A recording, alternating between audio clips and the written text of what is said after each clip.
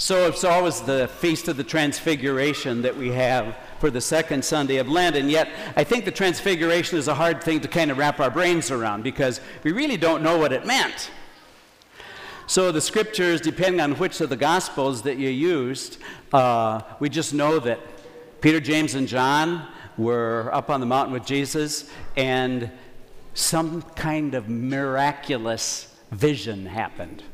It said Jesus' face shone like the sun. It was a mystical experience, huh? And then we had that great line that we hear the Father's voice coming from the cloud. This is my beloved Son. Listen to him.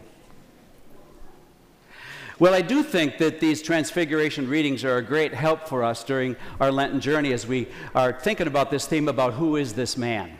And it brings together, I think, some things that we kind of experience one at a time, but we need to have them all together. And what I mean by that is this. I think the disciples kind of thought they had this figured out. They'd been around Jesus long enough that he'd been preaching and teaching to them, and they knew that Jesus was the Christ, which means what? The anointed. Okay? So he was the Christ. Okay? And so, not that they really knew what that meant, but they knew that it was a prophecy that he was to fulfill that prophecy that he was going to be the Son of God. Okay? But that was up here. And I think what happened on the mountain for the Feast of the Transfiguration is it went from here to here. Because now they had an affective, they had a feeling, they had an experience now that was really beyond words. We don't know that they ever talked about it again. It's not recorded in Scripture. So it's kind of like, they didn't know. They had a vision of the glory of God that was kind of beyond words. It was a feeling for them, okay? And of course, good old Peter, I love that line, Lord, it's good for us to be here. Let's put up tents for you and Moses and Elijah. So what is the significant thing about them recognized as Moses and Elijah? Who knows? They'd been dead forever. It's not like saying, oh, there's Bill, or there's Sam. No. So how they even recognize them is amazing. But Peter, not even saying, well, by golly, I think that's Moses. No, he said, let's camp out. Lord, it's good for us to be here. Let's camp out. And Jesus reminded them they got to go back down the mountain. There's three things going on here that I think we can apply to our lives. The first one is this. Our faith is something that guides us on our journey. And so everybody's life, whether you believe in God or not, starts with God and ends with God. Starts with God and ends with God. I remember during the 17 years that I was in high school working, you'd run into these knuckleheads and say, well, Father, I think I'm an atheist. And I said, you're not smart enough to be an atheist. You haven't wrestled with what this means. You can't tell me that you plumbed the depths and said, well, I've researched this and I've figured this out. No.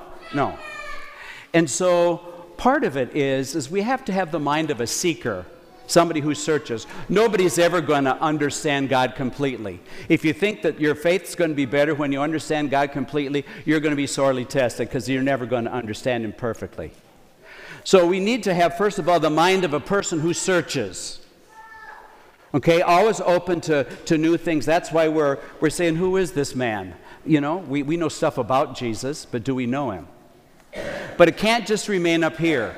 The people whose faith remain up here are the ones who are terribly self-righteous and judgmental. They're the ones who have it all figured out, and they are the grimmest, most unhappy people I've ever met. St. Augustine said, joy is the most infallible sign of the presence of God. These people are not signs of the infallible presence of God, because it's all up here. So we need to move down now to this. We need to the heart. And what did we hear on Ash Wednesday? The Prophet Joel said, return to me with your whole. Yeah, that's what he wants. He wants our desire. He wants that longing in our life, which I imagine married couples have. That longing, right, Larry? Of course. You are a longer, I can tell. It's that longing. It's the heart stuff, huh? But it can't just be that either. So for a while, there was a big wave of making retreats, whether they were CUWs or Renew or any kind of programs. And those were all great programs, but the idea of them was to move people ahead in their faith so that they could take leadership in their churches. But people just like to stay in the warm, fuzzy stage. Well, it's kind of like infatuation.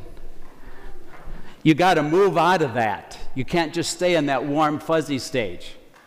So what's the third one? If we got the mind and the heart, what do you think the third stage is? You got to live it. It has to go into our actions. And so our faith is that journey that helps us between the beginning of our life and the end of our life, like that poem, The Dash. It's what happens in between our birth and our death date. And our faith accompanies us on that journey, and the directions come to us from the Word of God. And so that's why we listen to the scriptures. We have 4 scripture readings a weekend. That helps us to know the direction in our life, huh?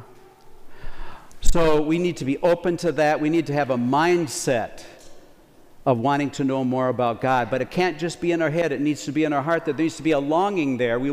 That's why we gather together as a church, because we're not just a head. We need to gather together with other people. That's why we celebrate milestones in people's lives. That's the human part of us.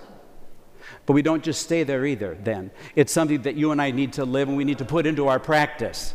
When I was at UNI, it was kind of interesting. On Ash Wednesday, we'd have 1,000 people come through to the services. I would hear faculty members in the vestibule saying, "Well, Bill, I didn't know you were Catholic." Taught with them for 40 years and never knew that they had any faith at all. It needs to be something that we practice, something that we live. The more we get to know Jesus, the more he transforms us. The more we get to know Jesus, the more he transfigures us. The more we get to know Jesus, we are a reflection of that light. And that reflection is what gathers other people together. That's what helps them to understand the witness of how you and I are called to live our lives.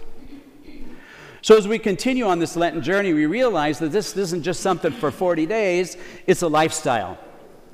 It's a lifestyle of being open, searching the Word in our life, of have that affective, that relationship with Jesus that happens, and then we need to live it in our lives by the way that we do that in our day-to-day experience.